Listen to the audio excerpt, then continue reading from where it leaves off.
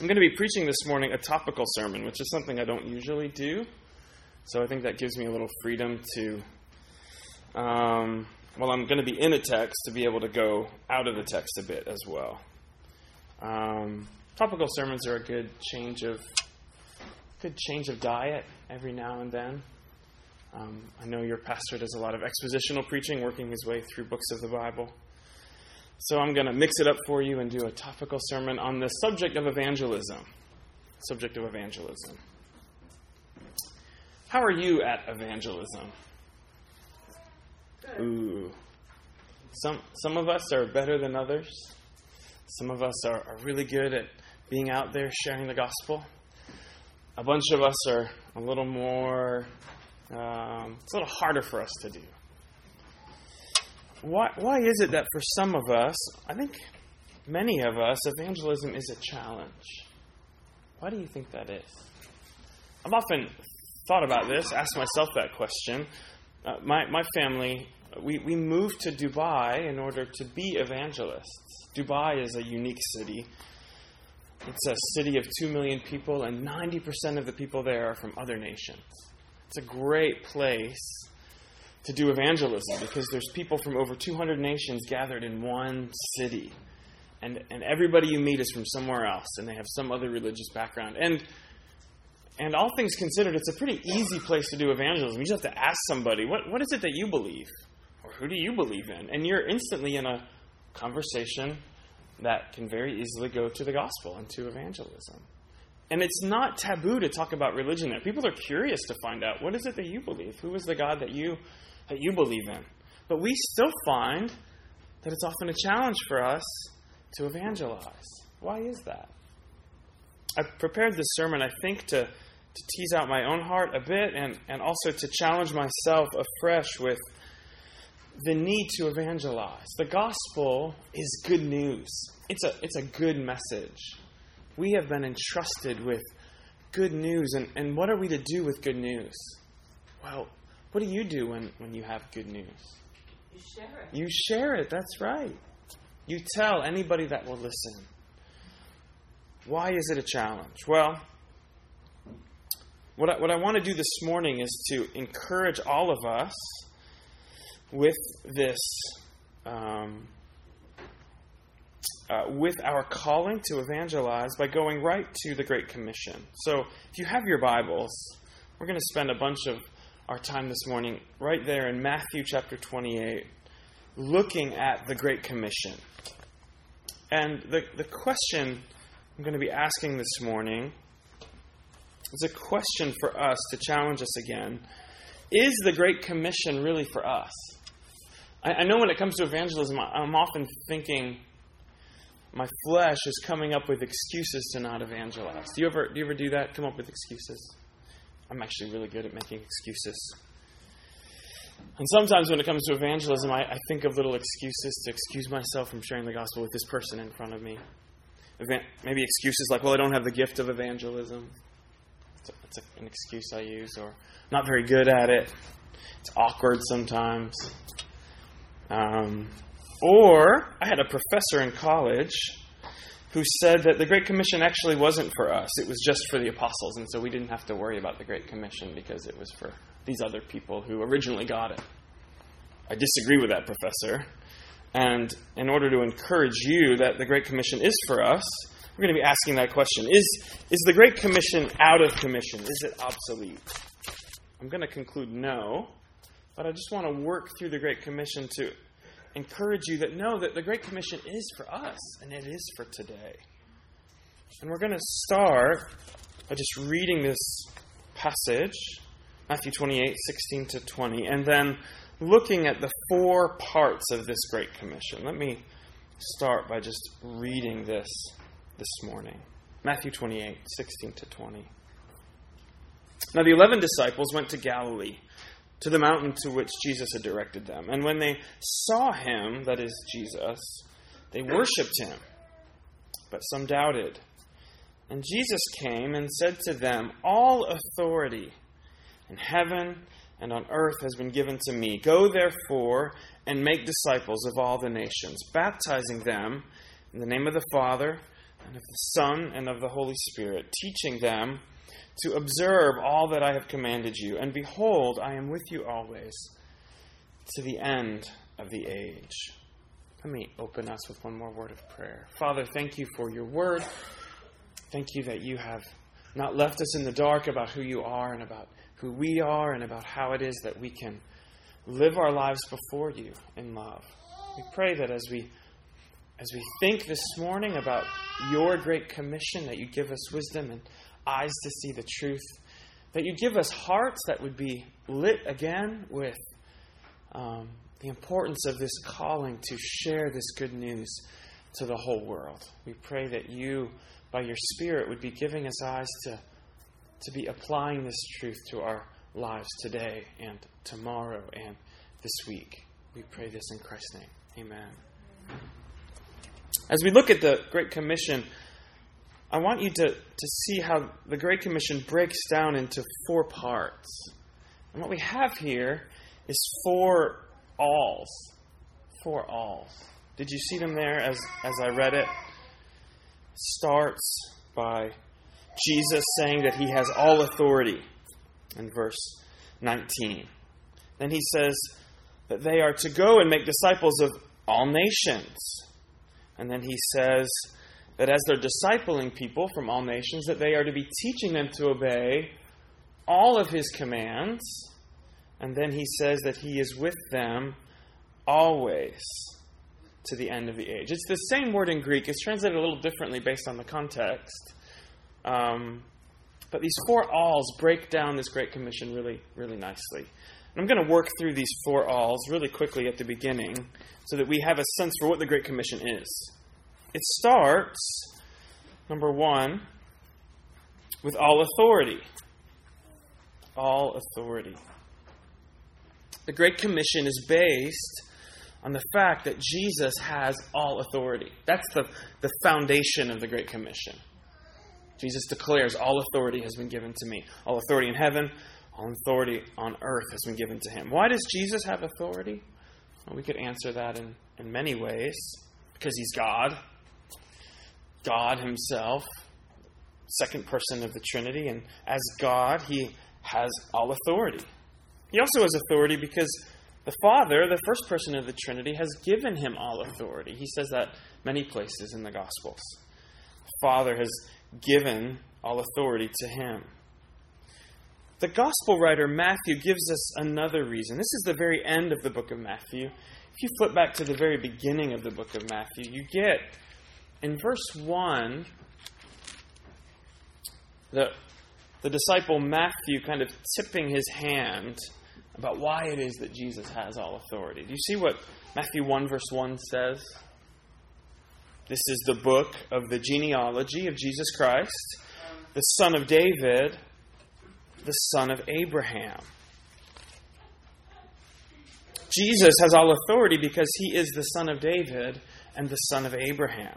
God had made a promise to David that David's line and his kingdom would be established forever, that there would always be someone on David's throne that would rule.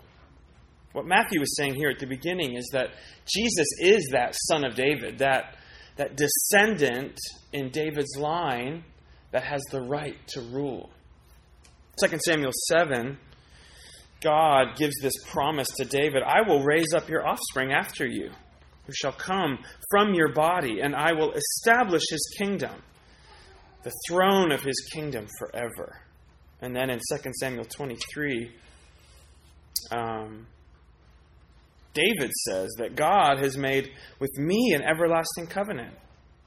He has ordered in all things and secured it. So Jesus has authority because he is this promised Messiah King who will reign forever. And how does he use his authority? Well, he sends his subjects, as a king, on a mission. And what is that mission? Well, the second part of the Great Commission is that they would make disciples of all nations. Jesus has all authority. He tells them to make disciples of all nations. This is the essence of the Great Commission. His authority is the foundation. Making disciples of all nations is the essence of the Great Commission. Jesus has spent the last 3.5 years making disciples. And now he sends those disciples to go and to do the same. What is a disciple? Disciple is a learner, a student, a follower. Jesus' disciples had followed him. They had learned from him about how to live life, about how to obey the Father.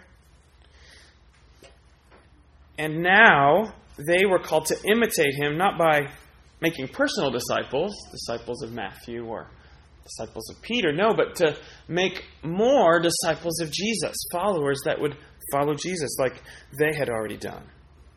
And it was always God's plan to bless the whole world, to bless all nations, not just the Jews, not just Israel.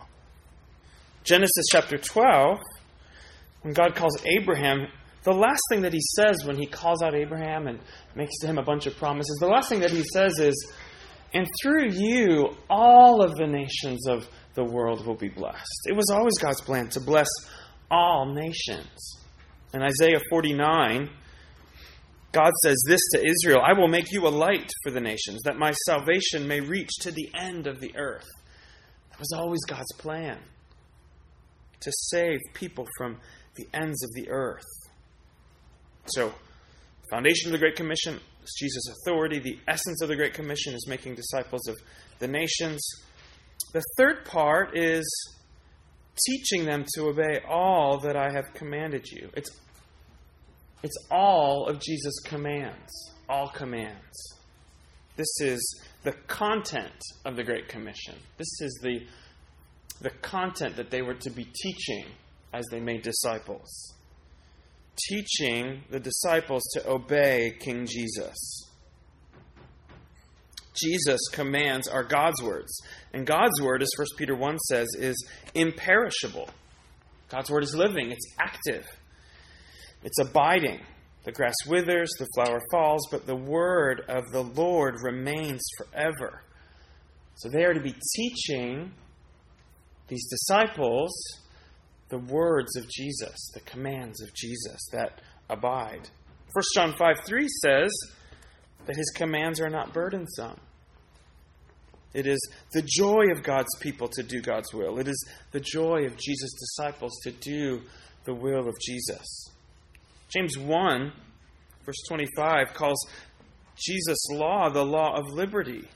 It's a freedom-giving law. We are to free people to be able to obey Jesus, which is what we were created to do, and to find freedom in living life in God's presence. Loving him, being loved by him, and delighting to do his will. That's the third part, all commands. The fourth part of the Great Commission is always, or literally in Greek, all the days, or for all time. The Great Commission is sustained by Jesus' continual presence and power. This is the promise of the Great Commission. He sends them out, make disciples, teach them to obey me. But then he says this at the end. He gives them a promise. "I am with you always, even until the end of the age." Jesus doesn't send his disciples off to complete this task by themselves. Go do it. I'll see you at the end of the age. No, he says, make disciples, and I'm going to be with you all along the way. He promises to be with them, to support them, to assist them, to empower them to do his work. My daughter Samantha is 2.5, and she's very aware where her parents are at all times. She's getting more and more aware. And she knows my tells. She knows when it is that I'm getting ready to leave. She'll see me in the morning on a work day, getting my tea, getting my coffee, getting my bag, putting my computer in my bag, and she's starting to be aware that Dad's getting ready to go. And she'll wander over and say, Daddy, go now? You going to go now, Daddy? I'll say, yes, Sam, Daddy's got to go to work. She'll say, okay. Mommy, stay here? So yes, Mommy's going to stay here, Sam. She'll say, okay. Sam will stay here too. At night, often my wife will do the groceries on her own once I'm home and kids are in bed. she doesn't have to drag our 2 kids along with her while she shops. And if Sam is watching her get ready to go, pack her purse, she'll say, Mommy going to go now? My wife will say, yes, Sam, Mom's going to go. And she'll say, Daddy, stay here? I'll say, yes, Daddy's going to stay here. She'll say, okay, Sam will stay here too. She just always wants one of us to be there so that she knows that she's safe. She doesn't like date night, because on date night we both leave, and then she's not very happy about it. Sometimes she cries. Jesus didn't leave his disciples alone. He didn't abandon them. He didn't just walk out and leave them on their own. No, he sent them the Holy Spirit at Pentecost. And he actually said in the Upper Room Discourse, you should be glad that I'm going, because when I leave, I'm sending you the Spirit who's going to comfort you and encourage you and help you to do the things that I'm calling you to do. The Holy Spirit is called in the New Testament the Spirit of Christ. And as Jesus is called Emmanuel, God with us, in the church age, the Holy Spirit is God's presence with us. He dwells in all Christians. He gives us power. And He is the proof of our eternal life. God's promise to always be with us and to never forsake us. The Holy Spirit is here. He is in us as believers, and He gives us the help and the strength to do His will. So this is the Great Commission for all. Foundation is the fact that Jesus has all authority. The essence is the call to make disciples of all nations. The content is teaching the disciples to obey all of Christ's commands. And the promise is Christ's continual presence, sustaining us for all time. That's this simple Great Commission. So, since this is a topical sermon, you'll give me the freedom to do 2 quick jumps through the Bible. Let's jump now to the end of the Bible, to Revelation, and look at a couple of verses, and look at where we're going at the end. God's sent us on this mission. Jesus has sent His disciples on a mission. Where is this mission heading? Where is it going? Well, Revelation chapter 7 gives us a view of the end, a perspective from the end of time. In Revelation 7, we have a picture of where all of time is heading. I'm going to look at verses 9 through 12. This vision that the Apostle John is given. He says, after this I looked, and behold, a great multitude that no one could number, from every nation, from all tribes and peoples and languages, standing before the throne and before the Lamb, clothed in white robes, with palm branches in their hands, and crying out with a loud voice, salvation belongs to our God who sits on the throne and to the Lamb. And all the angels were standing around the throne and around the elders and the 4 living creatures, and they fell on their faces before the throne and worshipped God, saying, Amen, blessing and glory and wisdom and thanksgiving and honor and power and might be to our God forever and ever. Amen. So there is a view of the end. God's plan is to have a holy people for Himself, gathered from all the peoples of the earth, from every language, every tribe, every tongue, every nation, and united and holy people collected from the diversity of people throughout the world that would be His people with Him forever. And that vision from the end of time is the same picture given to us for the church. Ephesians 3, verses 4 through 6.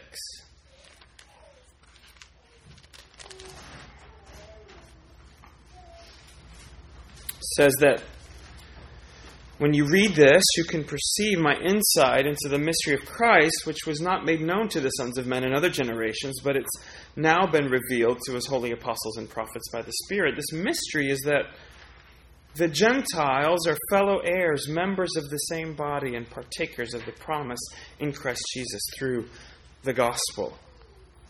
So this mystery was something that was hidden and later revealed, that God had a plan to bring together a diversity of people that would be one body, the church. It's God's plan to bring them together to be in His presence with Him for all time. It's a view from the end. Really quickly, let's jump to the book of Acts and get a view from the beginning. What did the disciples of Jesus do in those first days? The New Testament says that the apostles laid a foundation for the church. What did these early apostles do with this Great Commission? Well, these apostles start preaching the gospel. Many people are saved. Acts chapter 2 says 3,000 are saved on that first day when the Holy Spirit comes. These new disciples devote themselves to the apostles' teaching, chapter 2, verse 42, which is Jesus' commands handed down to those apostles. But a really interesting thing happens. It isn't just the leaders that take this gospel. It isn't just the apostles that are preaching the gospel. Acts chapter 8, verse 4. What we see is persecution comes into the Jerusalem church. They're getting kind of comfortable there in Jerusalem. They're maybe getting a little amnesia about what they're supposed to do with this message. And so God brings persecution to the church, and the church is scattered. People start to leave Jerusalem as they're persecuted. They don't pack it in. They pack up and they start going and spreading out. And the amazing thing is that as the church is scattered, Acts 8 verse 4, those who were scattered went about preaching the word. It wasn't just the pastors, it wasn't just the preachers, it wasn't just the apostles, but those that were scattered were preaching the word where they went. It was all Christians doing this work. It was all Christians taking part in this Great Commission. It was all Christians sharing this good news to those that they came across. So we have a view from the end. This mission will be accomplished. A view from the beginning. All Christians are sharing this message. So, is this Great Commission obsolete? Is it out of commission? Let me give you 4 really quick reasons why it isn't, and how we should think of this Great Commission as Christians. Those 4 reasons are back to those 4 alls. I think right from the Great Commission itself, we have 4 good reasons that the Great Commission isn't out of commission. First of all, the foundation of this Great Commission, the fact that King Jesus has all authority. Does Jesus still have authority? Well, yes, he's still the king on the throne. The Great Commission is a command. It's an edict from a king. And when a king hands down an edict, how long is that edict in effect? As long as that king is alive. As long as that king still has authority. Or as long as he doesn't change that command. Well, Jesus hasn't changed the command. It's here. He hasn't died. He's still alive. And he hasn't lost power. He still has authority. He's still on his throne. And as long as a king has authority, his edicts have weight and have power. So, is the Great Commission out of commission? Well, no. It's based on Jesus' authority. He still has that authority, and so his commands are still in effect. Number 2, we are to make disciples of all nations, is what the command is. A simple question we can ask of this second part is, did the apostles complete the mission? Did they finish the job? Maybe we could say, well, if they finish the job, then it's finished and we don't have to worry about it. Well, no, they started it. They started taking the gospel to other nations, but they didn't finish it in that first generation. According to Romans 15, Paul had plans to go to nations that he never got to. He had plans to go to Spain. He told the Roman Christians, I'm going to Jerusalem. I need to take this love offering to these struggling poor Christians back in Jerusalem. And then I'm hoping to come to Rome and through you to go on to Spain. Well, Paul gets arrested in Jerusalem. He makes it to Rome, but then he's beheaded. And he doesn't finish his plans. Matthew 24, verse 14, Jesus says, this gospel of the kingdom will be preached throughout the whole world as a testimony to all nations, and then the end will come. According to this verse, the end will come after the gospel is preached throughout the whole world. Has the end come yet? No. Has it been preached to all nations? Well, I think we can assume no. The job isn't finished yet. Number 3, a third reason this Great Commission is not obsolete. It says to teach them to observe all commands, teaching them to obey everything that He has commanded them. Well, is the Great Commission a command of Jesus? Yes, it's the last command of Jesus. And we should assume that His last command has as much weight as His first command, maybe even more so. If Jesus says to teach the disciples everything that I've commanded you, those commands have to include that last command, to make disciples of all nations. It doesn't preclude it. If that's true, then that last command, the Great Commission, is for us as well, as fellow followers of Jesus. And a fourth reason, Jesus promises to be with His disciples through all of the days, through all time, to the very end of the age, assisting them. Well, did the apostles live to the end of the age? This promise is that He would be with them to the end of the age. Did the apostles live to the end of the age? No, they died pretty early on, and we're still in that age. If He promises to be with His disciples to the end of the age, and the end of the age hasn't come yet, then that means that this command is for us, fellow disciples of Jesus. That promise is for us as well. And all disciples, from the original apostles until the end of time, this command, this Great Commission, is for all of the disciples of Jesus, to do what we can to take the gospel to all nations. So, if that's true, how should we look at the Great Commission? How should we view it? One more time, let's work through these 4 alls. All authority. Jesus says, I have all authority. How should we view that statement that Jesus has all authority? Well, it should give us confidence. Confidence that He's not going to send us on a failed mission. He says, I have all authority. Go. And what that means is we can have confidence that our work will not be in vain. That God is going to accomplish His plans to save people from every nation. The second part, making disciples of all nations. How should we view this as Jesus' disciples? Well, it should give us a bigger outlook, a global perspective. We can often, as Christians, be small-minded in our perspective. We think of ourselves, our homes, our group of friends, maybe our church, maybe the city that we live in. A command like this, to make disciples of all nations, should give us a bigger picture vision. God has plans for the whole world, and we, as His disciples, should begin to foster a vision for the whole world as well.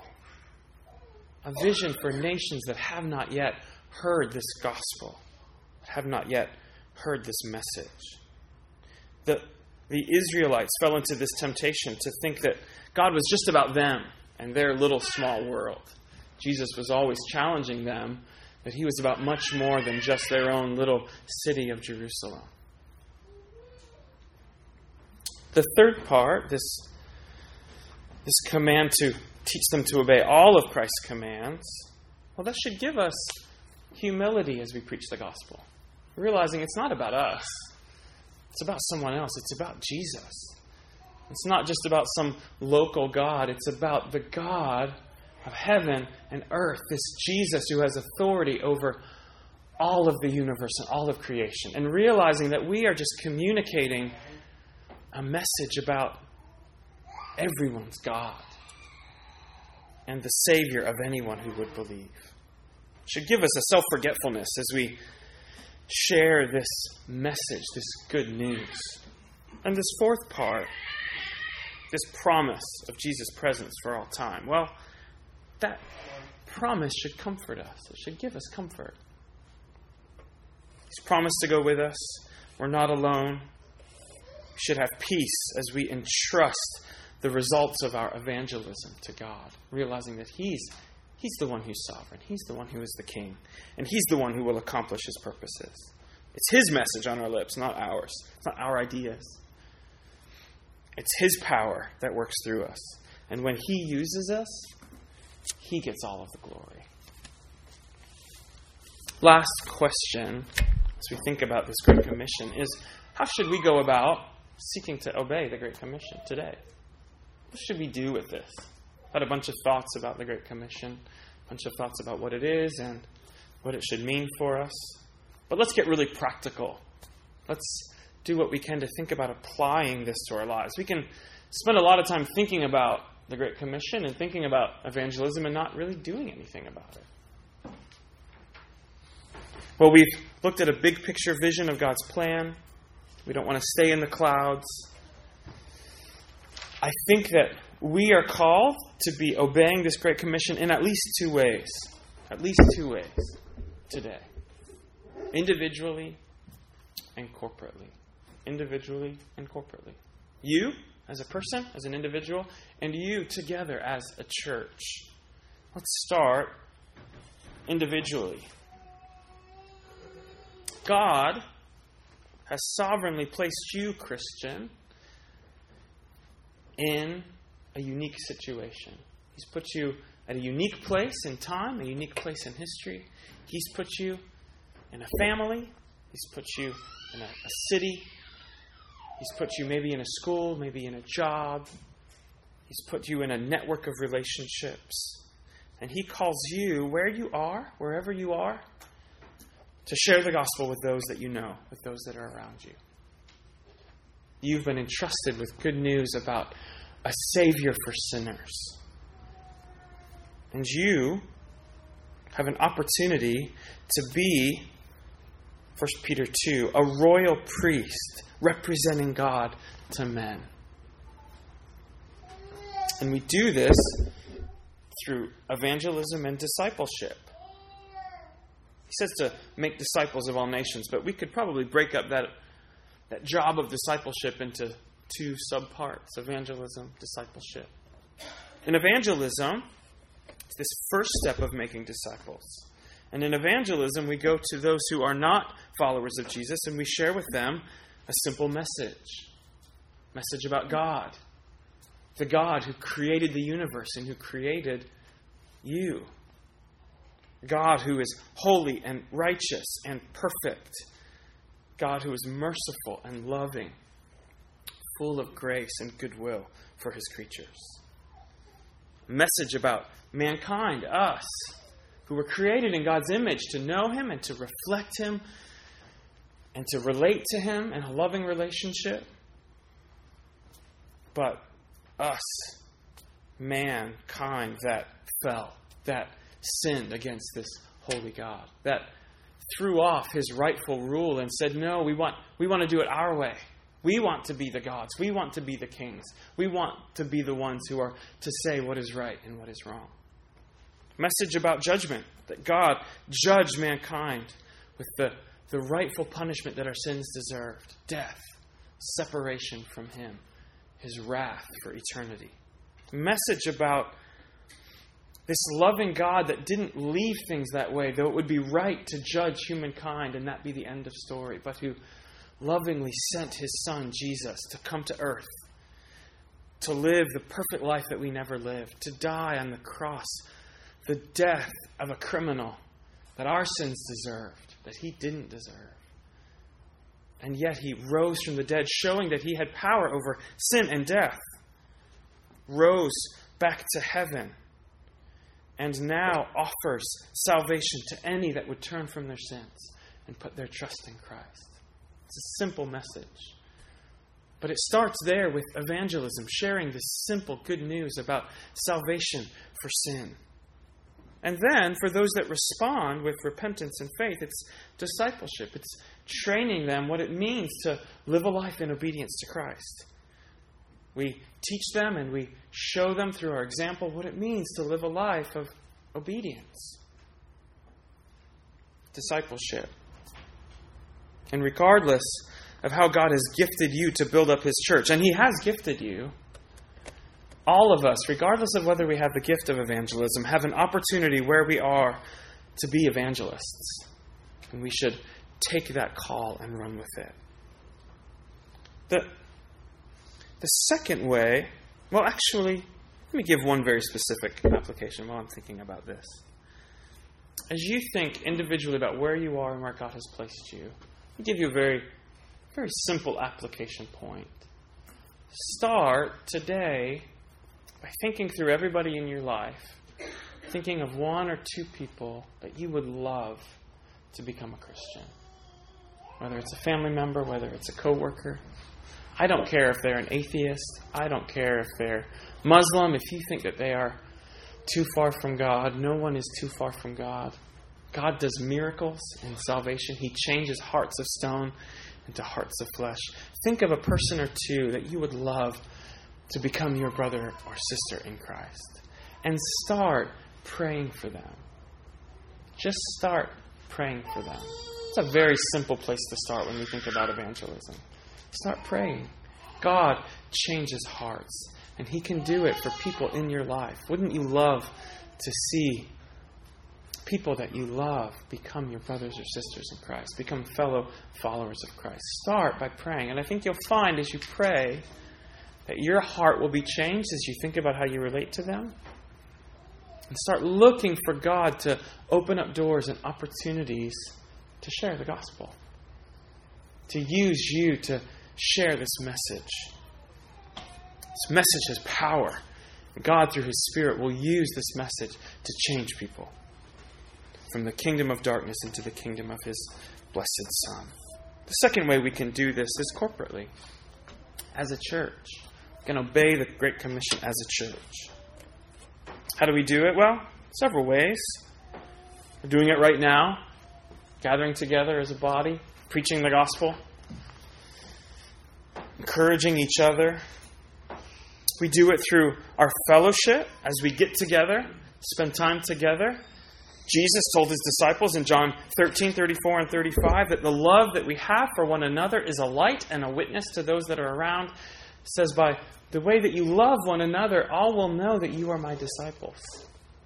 It's a way that you can corporately as a church, through your fellowship together, the way that you love one another, you are able to evangelize those that are around. Another practical way that you can do this is by sending out missionaries. The early church in Acts chapter 13 started by sending out missionaries. They said, how are we to get this gospel to the nations? Well, the Holy Spirit came and said, set apart from me Paul, Barnabas, that they might go to the Gentiles. And these missionaries were sent out. The church gave them money, gave them supplies and provisions, and they went and they started preaching the gospel through the nations of Asia. And they came back and they reported back all that God was doing among them.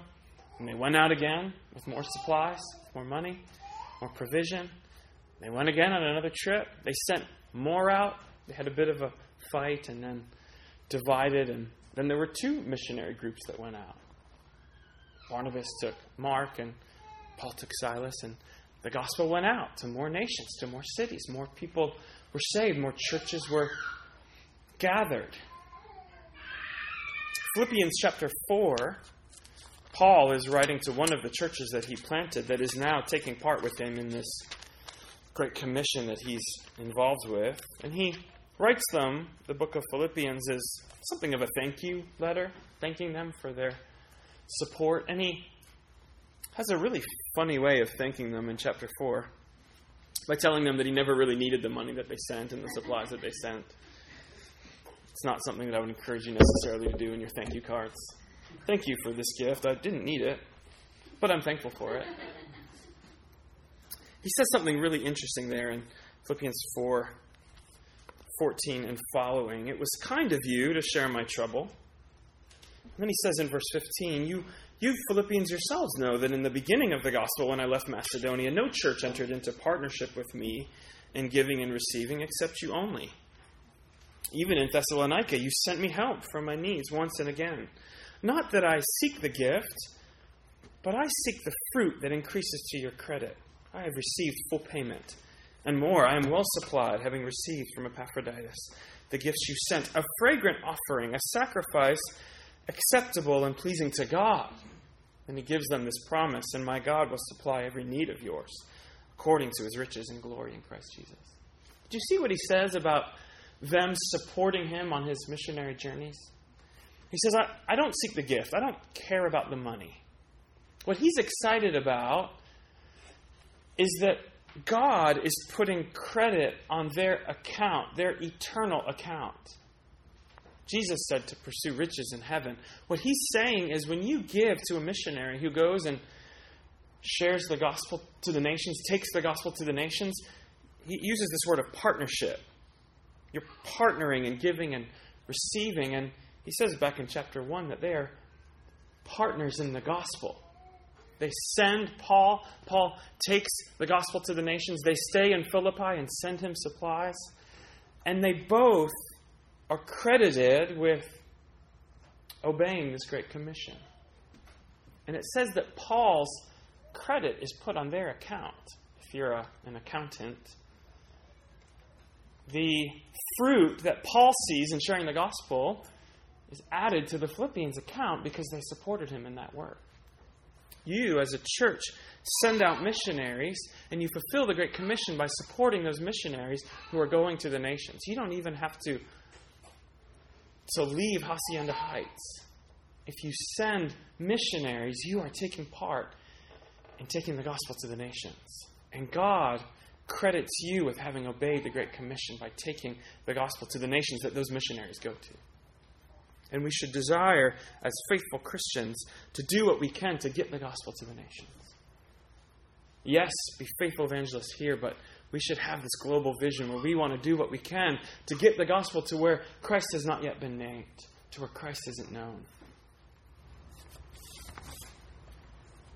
William Carey, the founder of the modern missions movement, as he read his Bible, became convinced, as he read texts like the one that we looked at this morning, that it was incumbent on the church in every generation to do what we can to get the gospel to the nations. That wasn't popular in his day. There was a pastor that opposed him, a pastor who said, if God wants to convert the heathen, he'll do it himself, without your help in mind. Carey became convinced that, well, yes, God is sovereign and he can do anything that he wants, but God uses means. He uses people to get this message. He uses messengers. And he thought, I can be such a messenger. And so he went. And he also became a great encourager of fellow missionaries to take up this call and go to nations that do not know Christ. And he became well known for this motto that he said as he preached and encouraged people to go. This is it. Very simple motto.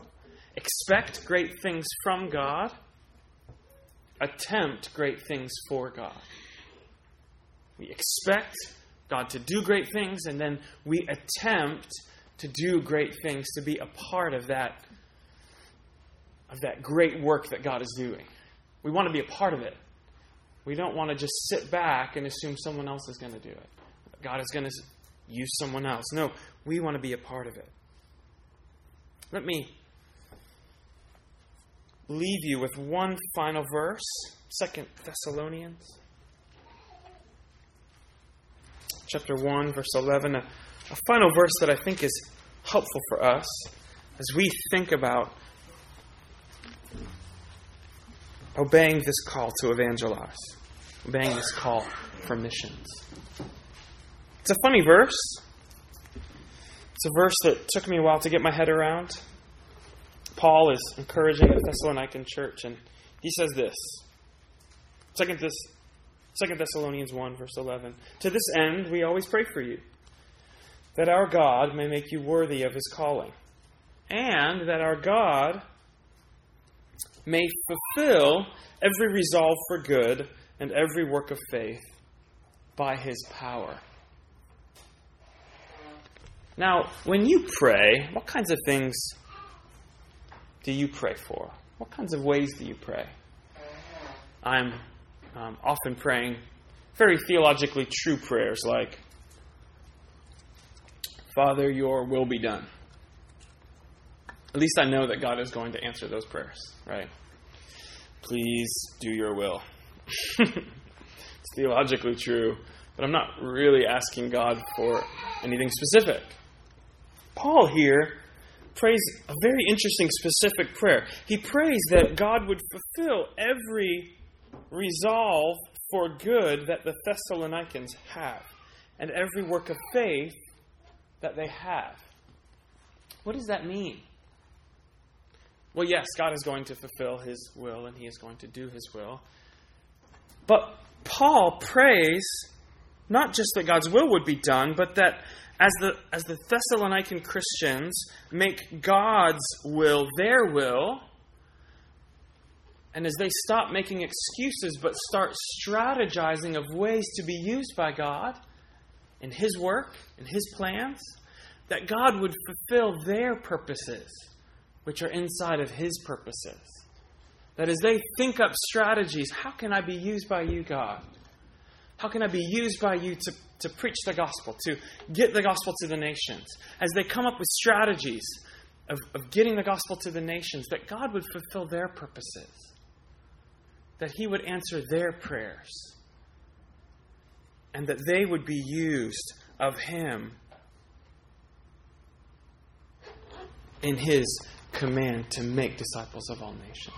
Let me encourage you, as I encourage myself, to stop making excuses and to start thinking up, dreaming up strategies of how God might use you to preach this gospel to those around you and to get this gospel to the nations, places where it is not known.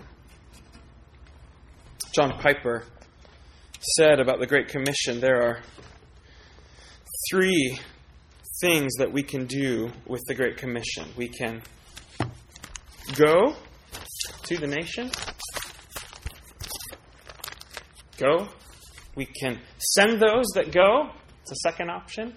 Or we can be disobedient. Let me encourage you to obey this Great Commission personally and corporately. Let me close this in prayer. Father, thank you for your word. Thank you for these commands. Thank you that your commands are not burdensome, but they are the delight of your people to do. We pray that your Spirit would be encouraging us in this task. We pray that your Spirit would be putting on our minds and hearts people that you would use us to reach.